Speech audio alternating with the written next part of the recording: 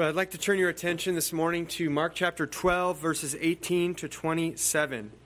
That'll be our text this morning, Mark 12, verses 18 through 27. And if you are using one of the Bibles that you'll find in the backs of the seat in front of you, that might be either on page 797 or 848, depending on which edition we have, which edition you have there.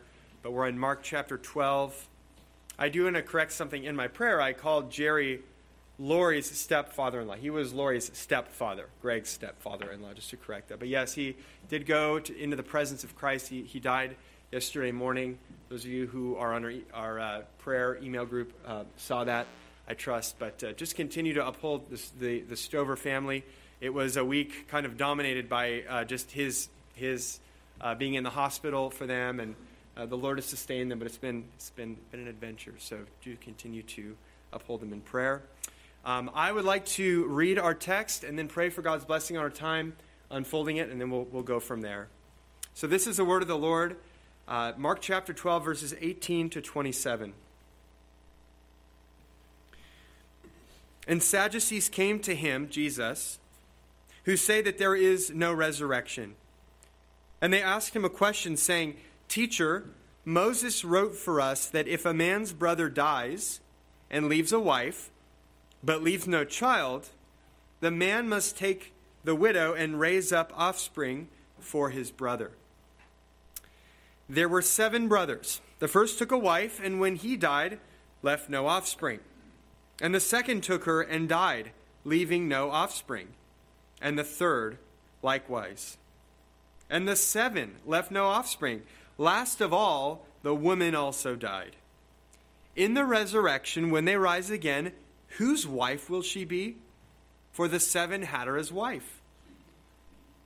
Jesus said to them, "Is this not the reason you are wrong? Because you know neither the Scriptures nor the power of God. For when they rise from the dead, they neither marry nor are given in marriage, but are like angels in heaven. And as for the dead being raised, have you not read in the book of Moses, in the passage about the bush, how God spoke to him saying, 'I am the God of Abraham, and the God of Isaac, and the God of Jacob.' He is not God of the dead, but of the living. You are quite wrong." This is the word of the Lord. Our God, we thank you for these words. We trust that you have life-giving power to impart into our lives through them.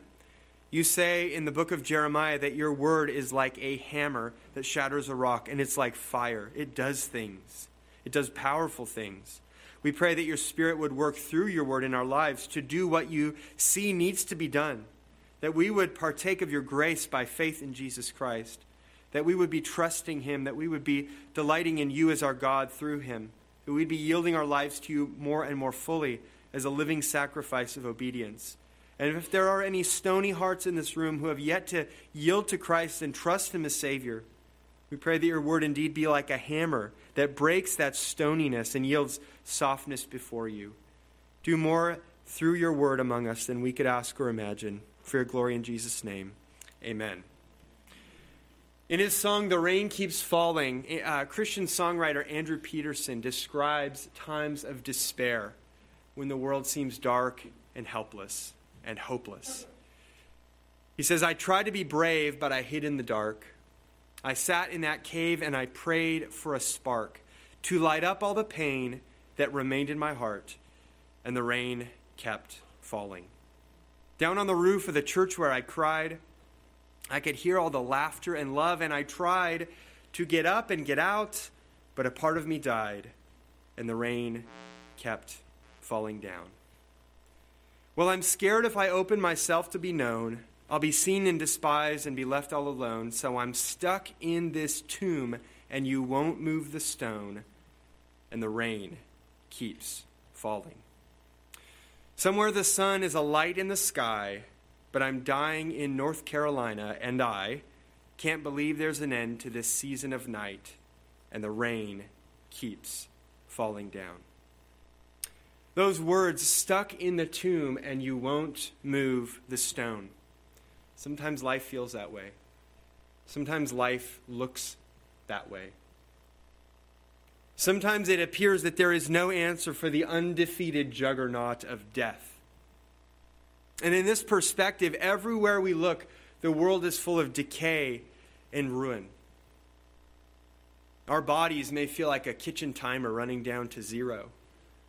And mind-numbing tragedies strike our loved ones. And the world around us more broadly burns with injustice and only seems to spin farther and farther away from stability and normalcy and righteousness. We've had 2 deaths in this church in the last 2 or 3 weeks. We've heard in the news, I trust, tragic terrorist attacks and looks like a new war in Israel. Just the latest example. And in this perspective, the present life is all there is. And so hope is thin and scarce and easily crushed. In this perspective, the thought of sacrificing ourselves and laying our lives down for someone else, the thought of deferring reward and embracing a cross and taking the low place of humility and servitude seems utterly insane. It's too costly. If all we have is 70 years, or if by reason of strength 80, that leaves far too little for us to waste on saying no to our heart's desires for glory and pleasure and comfort.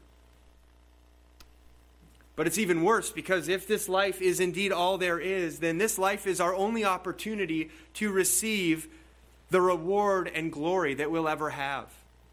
And so everything we do get, the fleeting vanity of it, the fact that it will be so temporary, prevents us from truly enjoying any of it. This is a perspective dominated by death. In today's text, Jesus will teach us about the doctrine of the resurrection. It's the third of 4 texts here in this section of Mark where various people, various opponents line up to approach Jesus one by one with challenge questions. He's in Jerusalem. It started back in chapter 11:27. It goes through 12:34. But it's more profound than merely a theology lesson about the resurrection. What's more, Jesus here gives us a glimpse into his own God-centered perspective of the world. And it's a perspective that powers his own courageous march to the cross. And it is the only perspective that makes sense of his call to us who would take up our cross and follow after him as disciples. So here's the point. Christ-like servanthood knows a resurrection life that overpowers death. I'll say that again. Christ-like servanthood knows a resurrection life that overpowers death. So we're going to build to this conclusion in 3 stages that you can kind of hear each one of them in that statement. The first stage here we're going to look at is that Jesus faces the destructive power of death. This is verses 18 through 23. Jesus faces the destructive power of death. In verse 18, we meet a Jewish group called the Sadducees. It says that the Sadducees came to him who say that there is no resurrection, and they have a question for him. So this was a religious party that was especially predominant in the upper echelons of priestly power. They made up many or all of the chief priests in Jerusalem. And these powerful elites were rivals of the more populist group, the Pharisees. Among the differences between the Sadducees and the Pharisees, the Sadducees were stricter in their recognition of holy writings. They only considered the 5 books of Moses to be authoritative scripture. The rest of our Old Testament, which would have then been called the prophets and the writings, they regarded in a way analogous to the way Protestants historically have viewed the Apocrypha, which is potentially helpful, but not the inspired Word of God. And related to this truncated Bible that they recognize, only the books of Moses, they rejected the Jewish doctrine of the resurrection, which emerges especially in clarity later on in the Old Testament canon. You may have heard it said, the Sadducees, they deny the resurrection. That's why they're sad, you see. Have you heard that one? So that's how you remember who the Sadducees were on this issue of the resurrection. So the resurrection, the teaching that God will raise up his people from death in the end times, is taught most clearly later Old Testament texts. Isaiah 26:19, if you want to look that up later. Daniel 12, verse 2. Very clear in those texts. It also appears in various places a little bit more implicitly in the Psalms, For instance, Psalm 16, we heard this in our call to worship, 16:9 through 11. But to the Sadducees, none of that is Holy Scripture.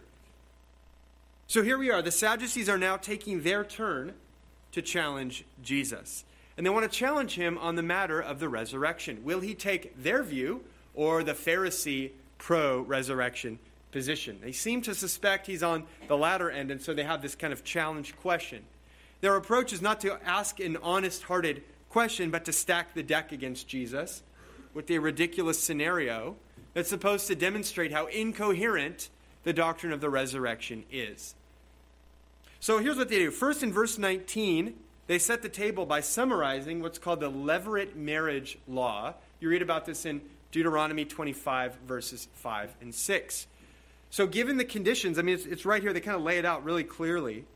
They say, Teacher, Moses wrote for us that if a man's brother dies, you got a man, got his brother dies, leaving a wife, but no child.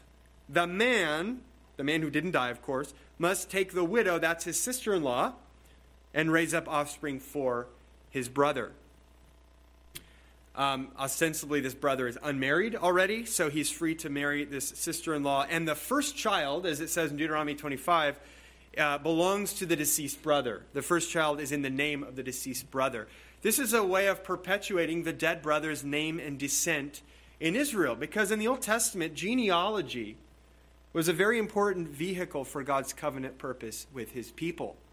So this levirate marriage law is kind of a guardrail, a way of keeping families on the road in case of unforeseen disaster, a brother dying with no children. But notice the rhetorical power of how they do this. They say, Teacher, Moses said. They are about to use the law to put pressure on the doctrine of the resurrection. They're trying to show that in certain circumstances, the law calls for remarriage after death. And that remarriage creates a logical problem with expecting the dead to be raised. So then in verses 20 to 22, they tell this scenario of a woman, poor unfortunate woman, who plows through 7 husbands, all brothers, and each one, number 2 through 7, is trying to fulfill this levirate marriage law, and they all fail. Everyone dies. No one produces a child. Now, it's a ridiculous scenario. I mean, why not just describe any garden variety death and remarriage? You could make the same point with just any couple where the husband dies and then they remarry. Well, whose wife will she be in the resurrection? Why this ridiculous 7-person train wreck? Well, I think using 7 brothers creates an especially messy pileup at the end in the resurrection. It creates this especially oh my goodness, what a mess we have on our hands. How's God going to solve that if the dead are raised? Also, there's a Jewish book called Tobit that was written between the Old and New Testaments that tells of a story like this. 7 brothers who married the same woman and all died, all in succession like this. So it's possible they're alluding to a story that would have been known by all of them, kind of a familiar story in the background. But whatever the case, the gotcha question, their big punchline is in verse 23. They've been building to this the whole time. In the resurrection, when they rise again, whose wife will she be?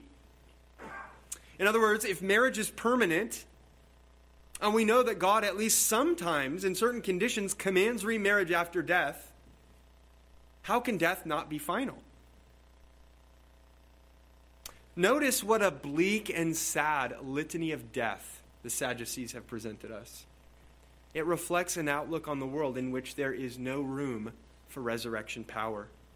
It's death, death, death, death, death, death, death. And then for good measure, verse 22, they have to say, last of all, the woman died. 8 deaths. It's just this parade of death. And in their view, that's it. Isn't it obvious that death has to be the end? Jesus, what could be your answer to all this death, this macabre parade of funerals? So the Sadducees represent a kind of skepticism toward the resurrection that's rooted in a godless view of the world. They claim to believe in the God of Moses. They claim to follow him. But where is he in this story? Kind of the point of the story is what's God going to do with that? That's kind of the point of their story. Where is God? In this scenario, death reigns free. And if we're honest, sometimes life does feel and look this way, just a cascade of death upon death. Again, loved ones die. Relationships fray and near rupture or reach a point of rupture. Opportunities that we thought we would always have may close permanently. And it feels like something is lost, something has died. Bottomless darkness looms, and wars and rumors of war threaten untold degrees of carnage and ruin in the world. Now, I'm not condemning any celebration of Halloween, but sometimes the aesthetics of Halloween are simply demonic. And imagine driving down a road during this month when everyone's getting out there, they're demonically inspired kind of Halloween decorations, and you just see a neighborhood where house after house is decked out with these dark and grim celebrations of the grave. And it almost feels like this is the Pharisees' story. This is their view of life. It's just death after death. This is life in the absence of the resurrection. So here we have Jesus facing this problem, the destructive power of death. Are we hopeless in the face of all this death? Are the Sadducees right about the intractable power of this dread enemy? Well, I think you know the answer. The second stage of our argument is Jesus affirms the resurrection power of God. Jesus affirms the resurrection power of God. This is verses 24 to 27. Now, these verses give us Jesus' response. And he starts and ends in verses 24 and 27 with his conclusion, that's the bookends, which is, you're wrong, you're very wrong. And in the middle, verses 25 to 26, he gives his argumentation. Are they wrong? Of course they're wrong. Why? Verse 24, 2 levels of ignorance. They know neither the Scriptures nor the power of God. Now, what's amazing about claiming that they're ignorant of the Scriptures is that he's about to appeal to Exodus, one of the books of Moses, part of their shared common ground of authoritative Scripture. In other words, he's going to accept their limitation for the sake of argument and say, nevertheless, you missed what was in the Scripture, what even Moses taught. But then why not stop at Scriptures? In verse 24, why doesn't he just say, if the reason is that they misunderstood Scripture, he's going to show them that they have, why doesn't he just say, isn't this why you're wrong? You don't know the Scripture. Why add to that, you also don't know the power of God? Here's why. We're about to see that Jesus' critique is not that they've missed some arcane grammatical detail of the Scriptures. It's that they have missed the character of the God that these Scriptures reveal. That's the point. They have missed God in the Scriptures. So let's see what he means. Getting into his argument, verse 25, Jesus plays defense. Verse 26, he plays offense. So in verse 26, he addresses the puzzle they gave him, the scenario about remarriage and the resurrection. And his answer is that death and resurrection create a break, a discontinuity that ends the relevance of marriage. He says, for when they rise from the dead, they neither marry nor are given in marriage, but are like angels in heaven. People don't get married in the life to come. Which also implies, if it's a real answer to the Sadducees' question, it implies that death is also a pair of scissors that cuts off every marriage from this life. Every marriage has an expiration date. It's death. In the life to come, people don't marry. Rather, he says they're like angels in heaven. Now, what on earth does that mean? That's something that you could take and run in a lot of different directions with. In what sense are we like the angels in heaven? But based on broader biblical teaching, he's not saying that the future life is immaterial rather than material. He's not denying the embodied experience of the resurrection. Neither is he saying that in the resurrection we become sexless. Because our maleness and femaleness is part of who we are as human beings. It's part of God's original, very good creation. We can't be human without being men and women.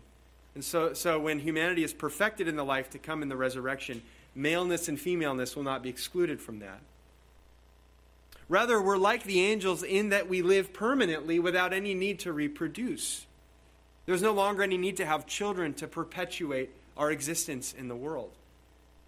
Childbearing is one of the primary reasons for marriage. It's the pressure that creates the need for the levirate marriage. How are we going to perpetuate this name? How are we going to keep things going? But in the wake of death's final death, that need expires. We live forever. There's another reason why marriage has a temporary role confined to this life, and that reason is it is a type. It is a shadow representing a greater reality, which is Christ's union with his church. As Paul writes in Ephesians 5, this mystery is profound. Marriage is profound, and I'm saying that it refers to Christ and the church. So when Christ returns in the end, we read in Revelation 19 about this return being associated with the marriage supper of the Lamb. He consummates his marriage with his bride, and he perfects his union with us. And when the true substance comes, the shadow will pass away. So, in this life, it is good and godly to enjoy marriage for the good that it is. God wants us to do that if we're married. Enjoy marriage for the good that it is. But even more ultimately, let it point your heart to this ultimate Christ church union.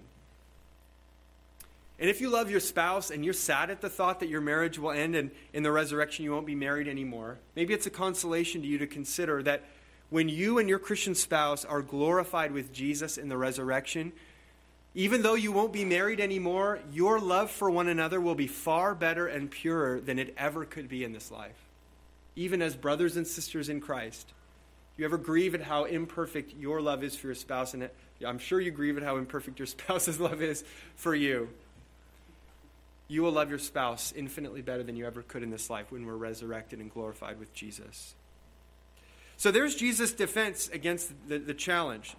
You can't apply the norms of this world to the world to come. In the resurrection, we have a greater break than you realize.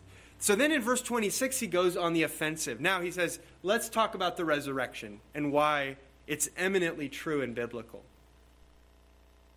He says in verse 26, this is really the heart of the passage.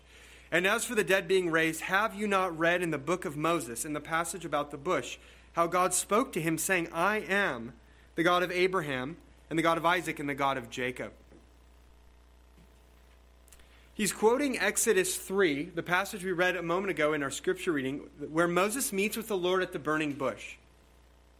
And Jesus, again, he's appealing to undisputed scripture. This is part of the books of Moses. Everyone agrees this is the word of God. We have to stop, though, and ask, how does this argument work? What is Jesus getting out here? What is it about the way that God names himself here? This is Exodus 3, verse 6. What is it about the way that God names himself that points to the resurrection? Now, you'll often hear interpreters pointing their attention to the verb am here, as in I am the God of Abraham, etc., and specifically to the fact that it's the present tense. Not that God was their God, but now they're dead and gone forever, but that God still is their God, hence they're still alive. On this reading, the moral of the story is twofold. Number one, yes, the resurrection is true. And two, this is why all the little details of Scripture, like verb tenses, are inspired by God and theologically significant. Now, both of those conclusions are totally true. I won't dispute either of those conclusions. Amen to both. The resurrection is true. All the details of Scripture matter. But still, to point to the verb am as the hinge of Jesus' argument is to miss the point. Why do I say that? Because both in the original Hebrew of Exodus 3:6 and in the Greek of Mark 12:26, there is no verb. There is no verb. What do you mean? The Greek can sometimes do this. I, the God of Abraham, is what it literally says, where am is implied. We sometimes do this very informally, colloquially in English. We'll say, you the man. You the man. What do we mean by that? We mean you are the man. It's implied, but we don't say it.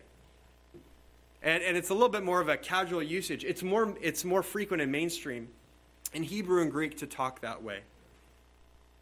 So it's not wrong for English translators to put the am in there. It's a good rendering. But on the other hand, it's hard to imagine Jesus hinging the entire argument on the tense of an implied invisible verb. Rather, instead of the am, I'd point your attention to the of. The of. What is God doing in Exodus 3? We read, again, John read this earlier. We read God addressing Moses in Exodus 3. What is he doing here? He's introducing himself to Moses as the covenant Lord of Israel who's about to deliver them from slavery.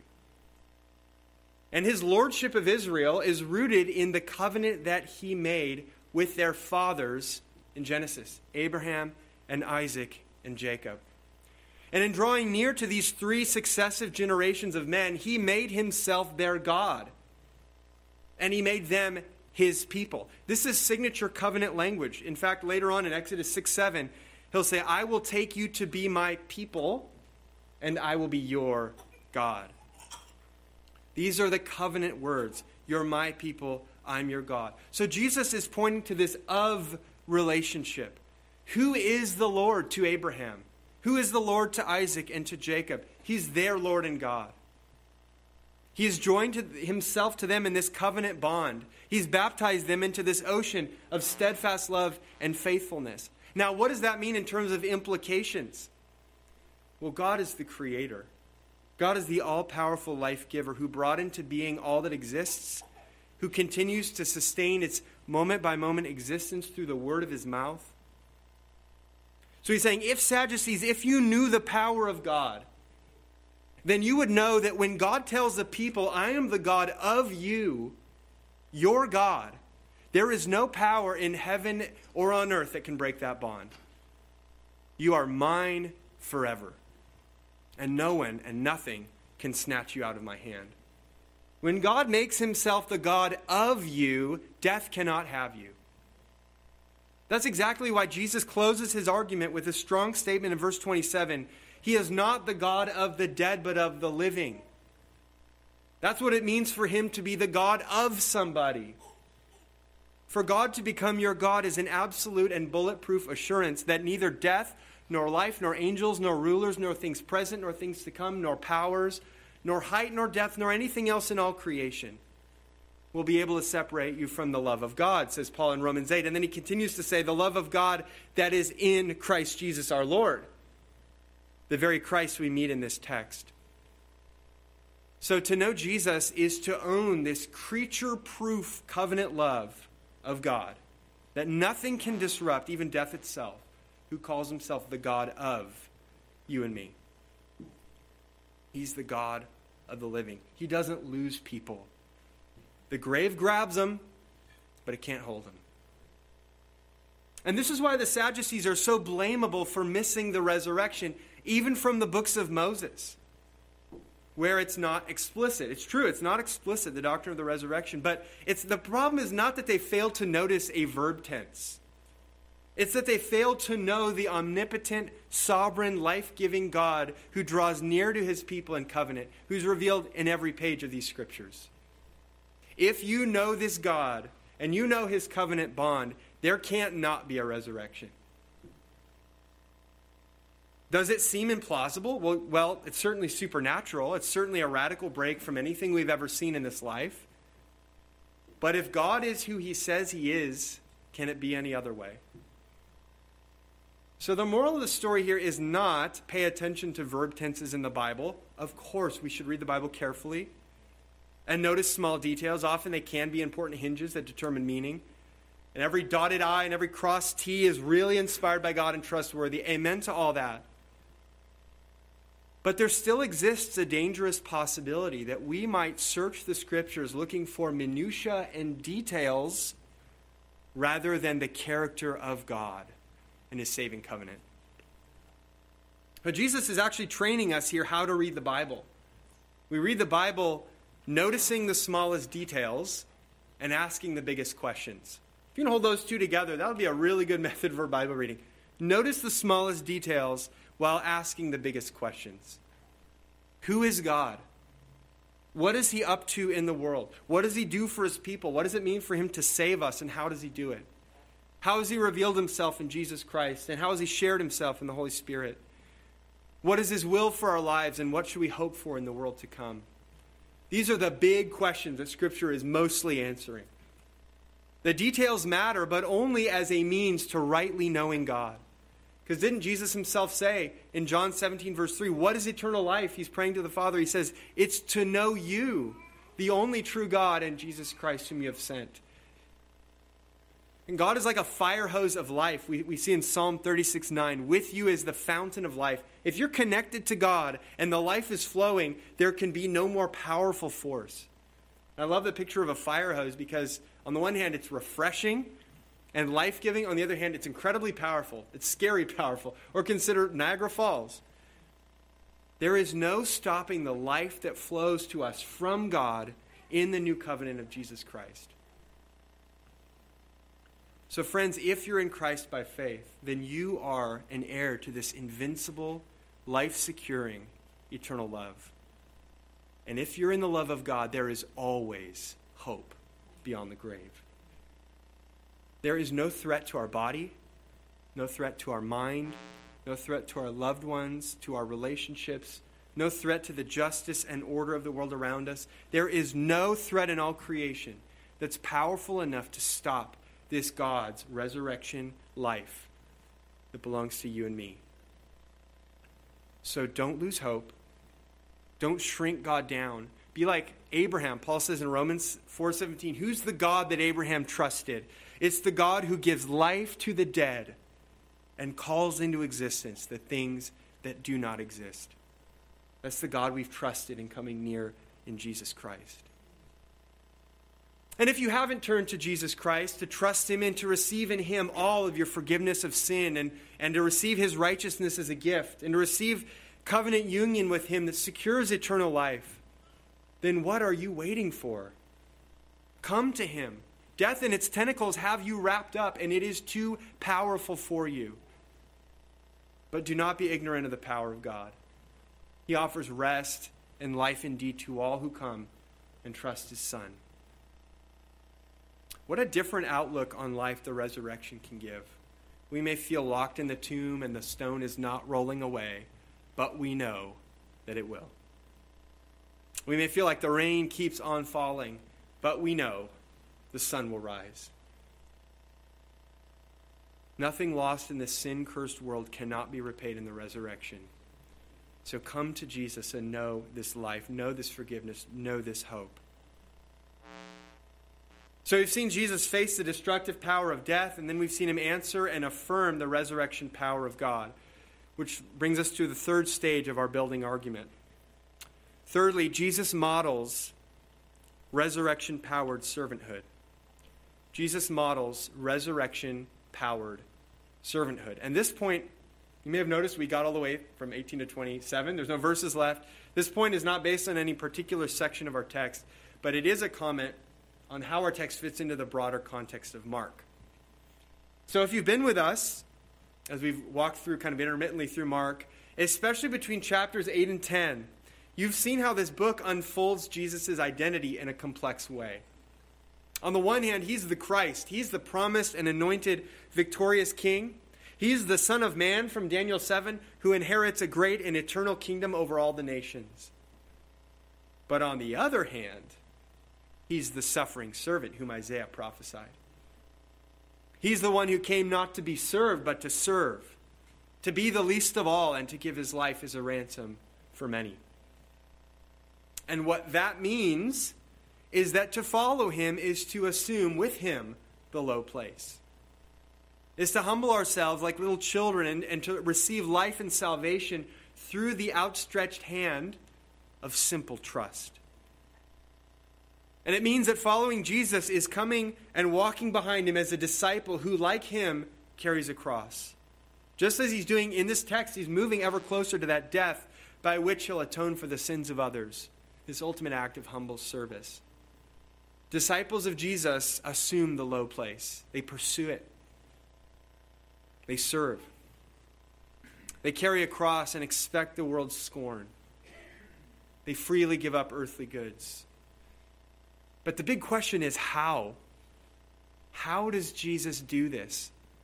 How do disciples do this? How can we defer glory? How can we defer reward and defer earthly goods, maybe for the rest of our entire lives? Well, in our text, Jesus hints at the answer. And the big answer is, there's going to be a resurrection.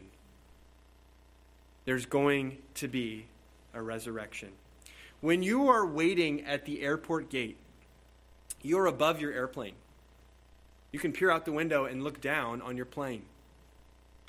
When you're trying to go up, where are you trying to go when you're at the airport? You're trying to go up, right?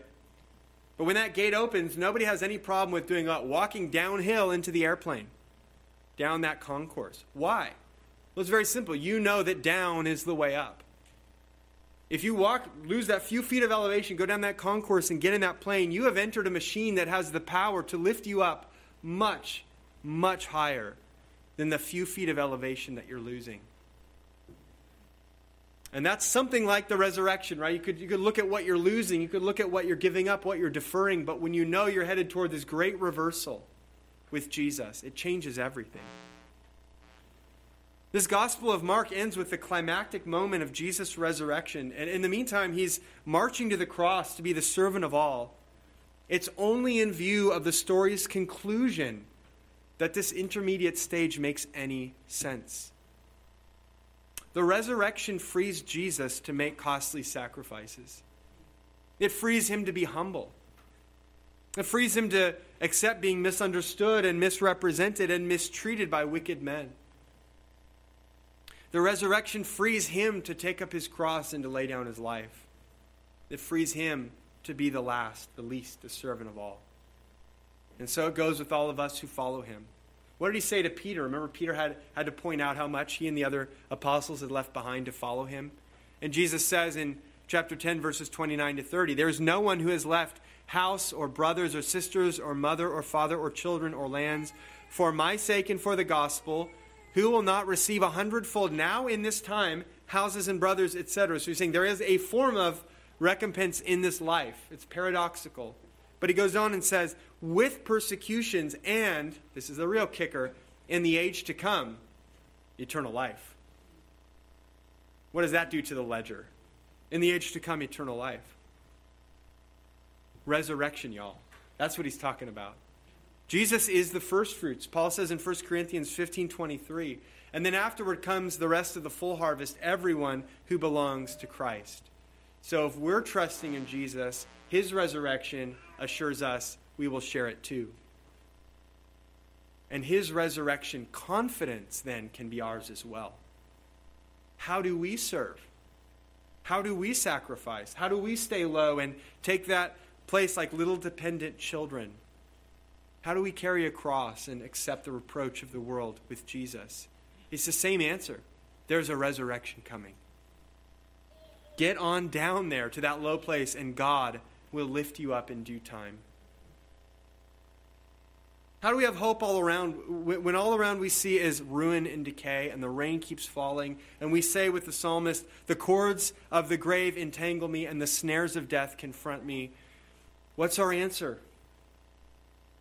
Don't live like there's no resurrection, church. Don't view the world in this godless, Sadducee-like manner where death wins and there's no answer for it. If you live with that kind of unbelief, of course, we'll be scrambling for glory and reward and praise in this life, because what else do we have? Don't we find that time after time, if you're following Christ in the Christian life, when we confront the choices that Christ calls us to make, so many times it makes no sense if this life is all there is.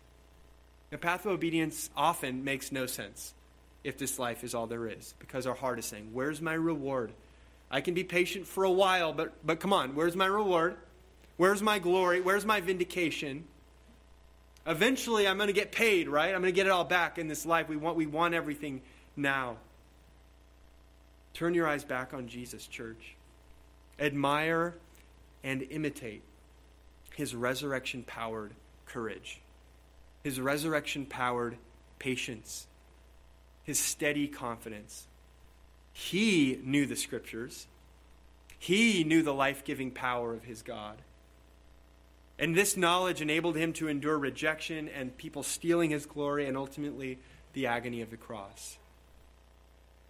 So Christ-like servanthood knows a resurrection life that overpowers death. Death does not win. And our losses in this life in Christ are not final. When we humble ourselves under the mighty hand of God, he is sure to exalt us in the proper time. And this Christ-like servanthood is ours in two ways. First of all, it's ours because Jesus did it for us. He put his hope in God. He went to the cross. He paid for your sins and mine and the sins of all who believe. He conquered death on the third day. So his service is yours because he did it for you in your place. It's also yours and mine in a second way, and that is by imitation. Because we share his resurrection, because we share his God and Father, then we too can know the power of his resurrection to keep us happy and hopeful and waiting in the low place. Where else could we want to be? Let's pray. Oh God, we praise you for your resurrection power for all who belong to you. We don't deserve this salvation, but in Jesus Christ you've so abundantly poured it out on all who believe. We thank you that he went before us through the cross, trusting in you and trusting your promises, and emerged from the grave victorious, and has ascended into heaven where he continues to sit at your right hand interceding for us. We thank you that our resurrection is as assured as his, which already happened. And we pray that we would be a people who deeply hope in you, who know your character as the life giver, who is more powerful than anything. A people who have hope and confidence in you that nothing that happens in this world can take away. And please, God, use that hope to fuel our servant hearts for one another, to fuel our willingness to be scorned for Christ in this world, to continue to be unassuming in our childlike faith, to be quick to give all glory to you and to honor one another and to treat others as more important than ourselves. All the things that following Christ looks like in our lives, we pray that the hope of the resurrection would wonderfully supply us. And we pray you be glorified in all of it. In Jesus' name, amen.